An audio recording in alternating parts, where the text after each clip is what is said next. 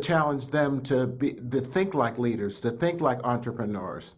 And I think that that will bring us to a place where we have a whole new society and a whole new way of presenting the arts.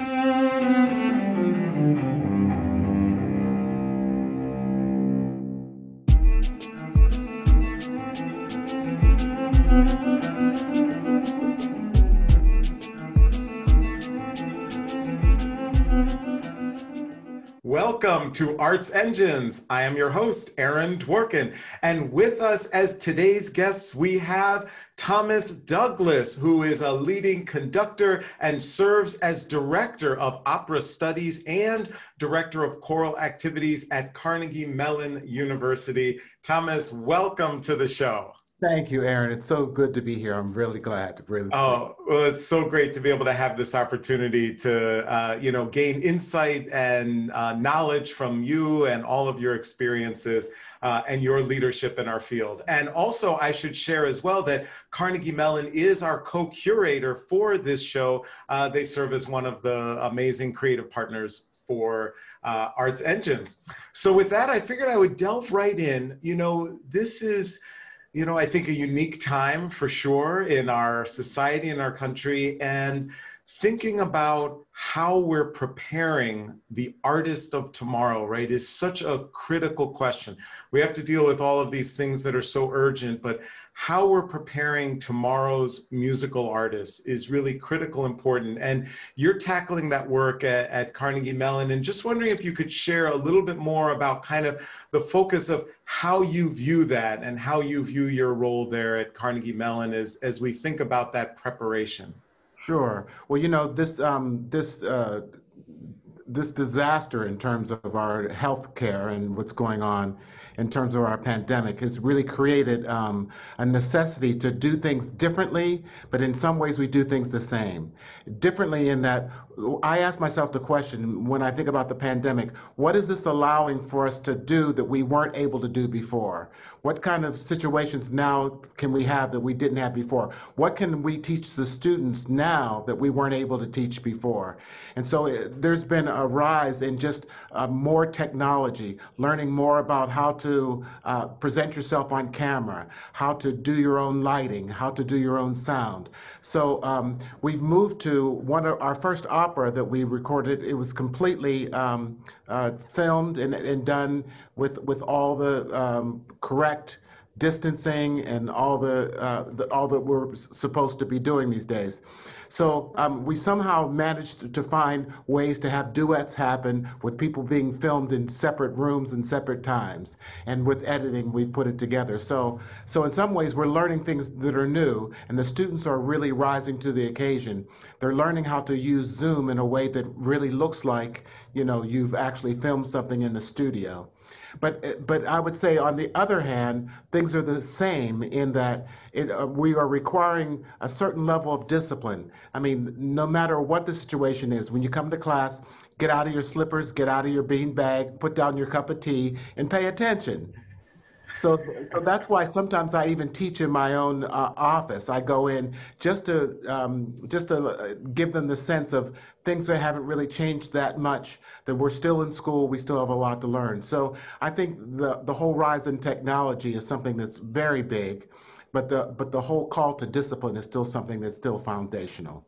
Yeah. So, and there's so many things involved in there. So one of the things I'm wondering is, have you noticed, is there a difference in the way that your students are learning? So obviously they're learning online, but do you find that there are different techniques that you're able to utilize to help prepare them, or to communicate or share information, or to inspire them to get to change or to incorporate these aspects of discipline or those types of things?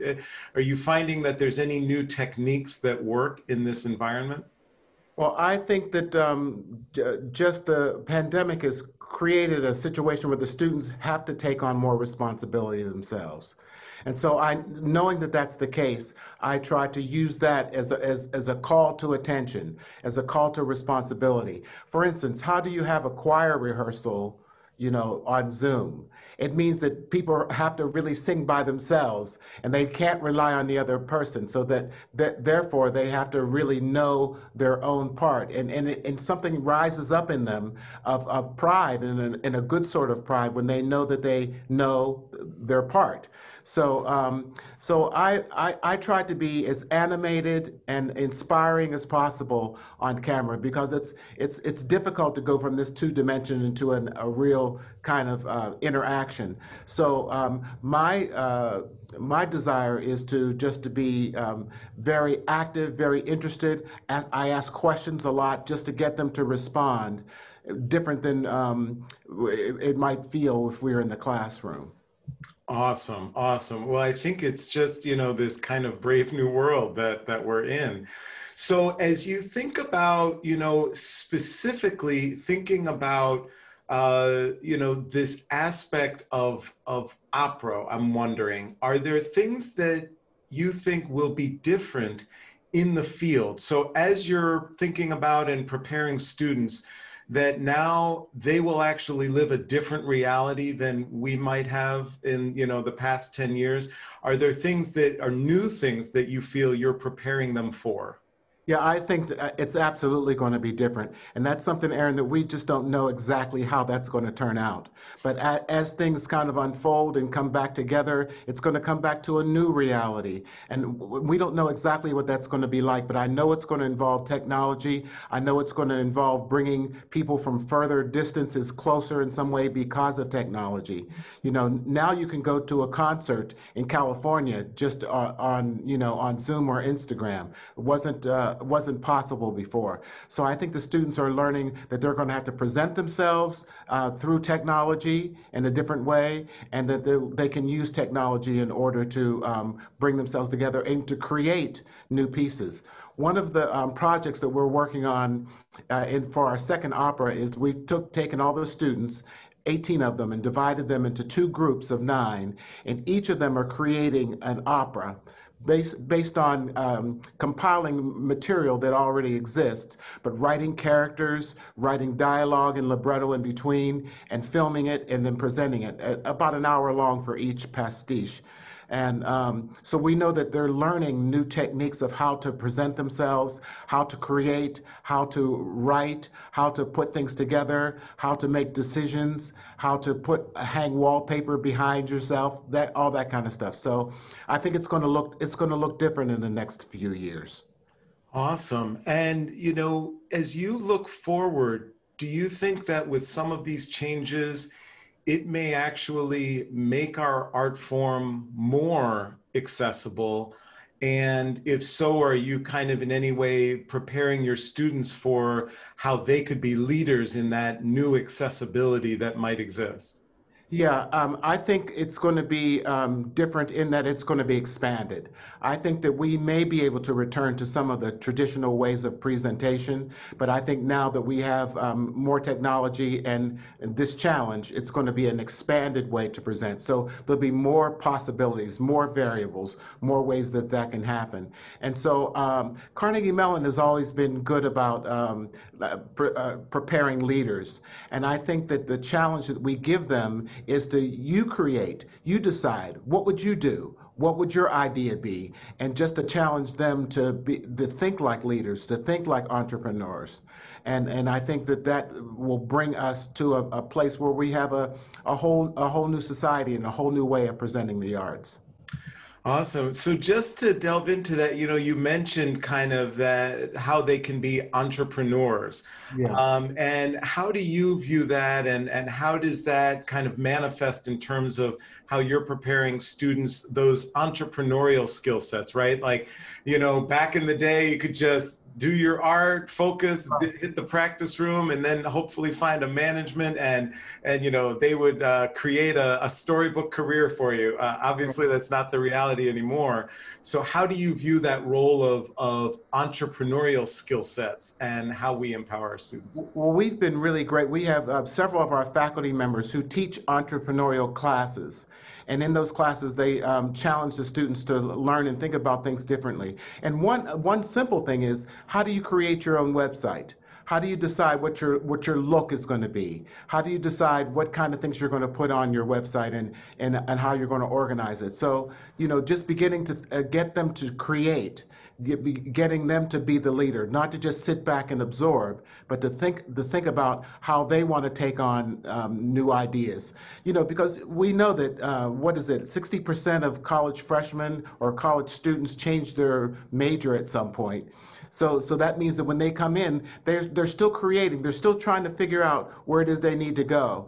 And I think it's our responsibility to really pay attention to those individual students, find out what they're really interested in, give them ways that they can start to move forward in those ways. And it'll start to emerge. It usually happens around sophomore year that you start to find out, I'm really not interested in opera, but I'm really interested in opera management. Aha. So if that's the case, then let me get you in touch with this person or another person. So as their interests and proclivities start to emerge, then we just try to steer them in directions that's going to help them to discover that even more and more. Definitely. So, as part of this change, we don't only have the pandemic of a health pandemic, but also an ongoing crisis and situation relating to race and Right. diversity and inclusion and all of those issues. I'm wondering if that has found its way into how you think about how you're preparing your students. Well, it has to, and Carnegie Mellon, there are some people of color there, but basically it's a white institution. And so, and that's reflected in the faculty and the staff and in the student body also. But we can't avoid what's been happening in our country. I mean, everyone knows about George Floyd and Breonna Taylor and everything that's been happening, Black Lives Matter. And so we're finding that the need for diversity, equity, and inclusion is so much greater now than it was, or it's more to the forefront of everyone's awareness and attention. So we're finding that how does this really influence what we teach? How do we talk about music theory from something other than a European Western standard? How do we look at new pieces that need to be performed and find out how they can relate to the current society? One thing, I shouldn't give this away yet, but I'm looking into commissioning an opera that's going to do with social justice, that's going to have something to do with that. And it's going to be interesting because we have basically a white student body of opera singers, except for two. So we got to find out a way that, to not make them George Floyd or Breonna Taylor, but somehow raise everyone's awareness of these situations and how they can be involved to become allies and really allow their generation to move, to let freedom ring, as John Lewis would say. Yes, yes.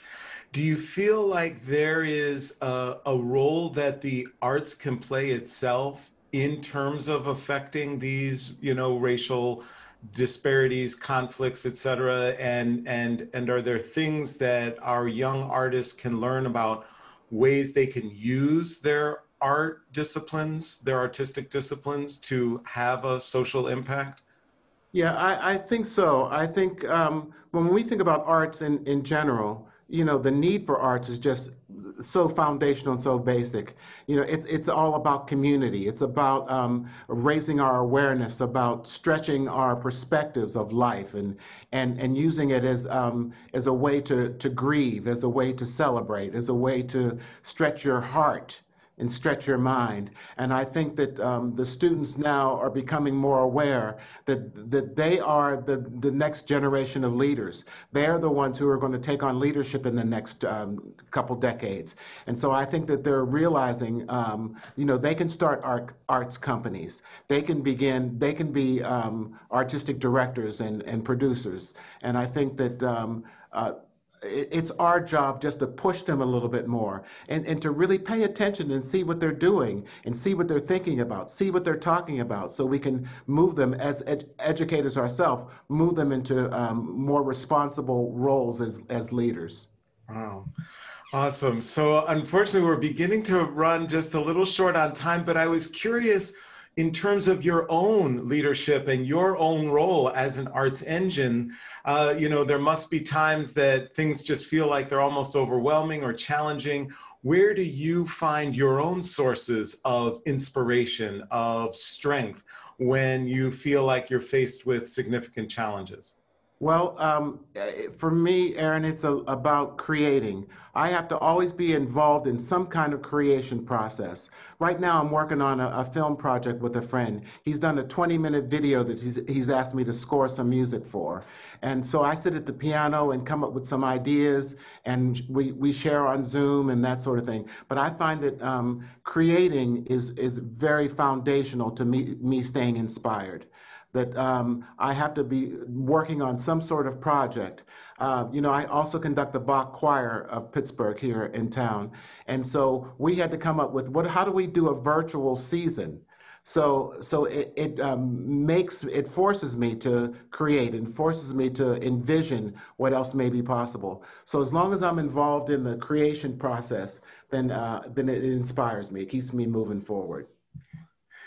Thomas Douglas, you truly are one of the great arts engines that is powering human creativity in our field. Thank you so much for taking this time to come on the show. Well, thank you, Aaron. It takes one to know one, so you are too, my friend.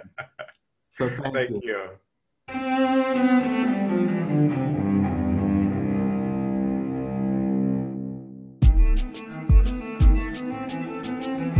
Thank you.